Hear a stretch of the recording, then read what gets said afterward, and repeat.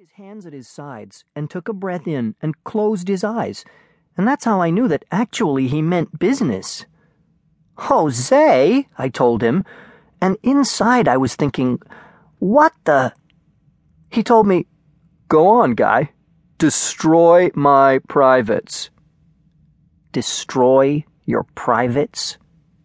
With his eyes still closed, he cracked up a lot and said, "You couldn't destroy my privates if you tried.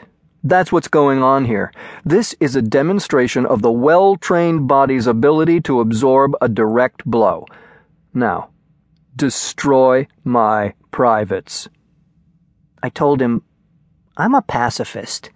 And since most people my age don't know what that means, I turned around and told the others, "I don't think it's right to destroy people's privates. Ever." Sensei Mark said, "Can I ask you something?"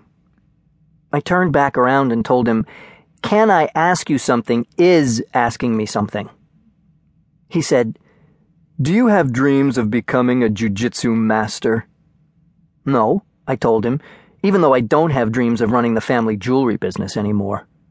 He said, "Do you want to know how a jiu-jitsu student becomes a jiu-jitsu master?" "I want to know everything," I told him, but that isn't true anymore either. He told me, "A jiu-jitsu student becomes a jiu-jitsu master by destroying his master's privates." I told him, "That's fascinating." My last jiu-jitsu class was 3.5 months ago. I desperately wish I had my tambourine with me now, because even after everything, I'm still wearing heavy boots, and sometimes it helps to play a good beat. My most impressive song that I can play on my tambourine is The Flight of the Bumblebee by Nikolai Rimsky-Korsakov, which is also the ringtone I downloaded for the cell phone I got after Dad died. It's pretty amazing that I can play The Flight of the Bumblebee, because you have to hit incredibly fast in parts, and that's extremely hard for me because I don't really have wrists yet. Ron offered to buy me a 5-piece drum set. Money can't buy me love, obviously, but I asked if it would have Zildjian cymbals. He said, "Whatever you want." And then he took my yo-yo off my desk and started to walk the dog with it. I know he just wanted to be friendly, but it made me incredibly angry. "Yo-yo moi," I told him, grabbing it back. What I really wanted to tell him was, "You're not my dad, and you never will be." Isn't it so weird how the number of dead people is increasing even though the earth stays the same size, so that one day there isn't going to be room to bury anyone anymore?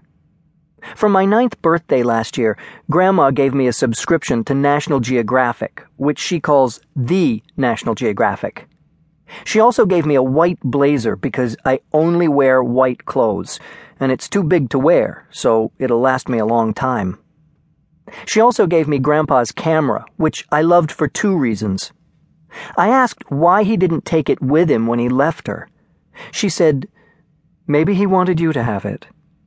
I said, "But I was negative 30 years old." She said, "Still." Anyway, the fascinating thing was that I read in National Geographic that there are more people alive now than have died in all of human history. In other words, if everyone wanted to play Hamlet at once, they couldn't because there aren't enough skulls. So what about skyscrapers for dead people that were built down? They could be underneath the skyscrapers for living people that are built up. You could bury people 100 floors down, and a whole dead world could be underneath the living one. Sometimes I think it would be weird if there were a skyscraper that moved up and down while its elevator stayed in place. So if you wanted to go to the 95th floor, you'd just press the 95 button, and the 95th floor would come to you. Also, that could be extremely useful, because if you're on the 95th floor and a plane hits below you, the building could take you to the ground and everyone could be safe, even if you left your birdseed shirt at home that day. I've only been in a limousine twice ever. The first time was terrible, even though the limousine was wonderful. I'm not allowed to watch TV at home, and I'm not allowed to watch TV in limousines either, but it was still neat that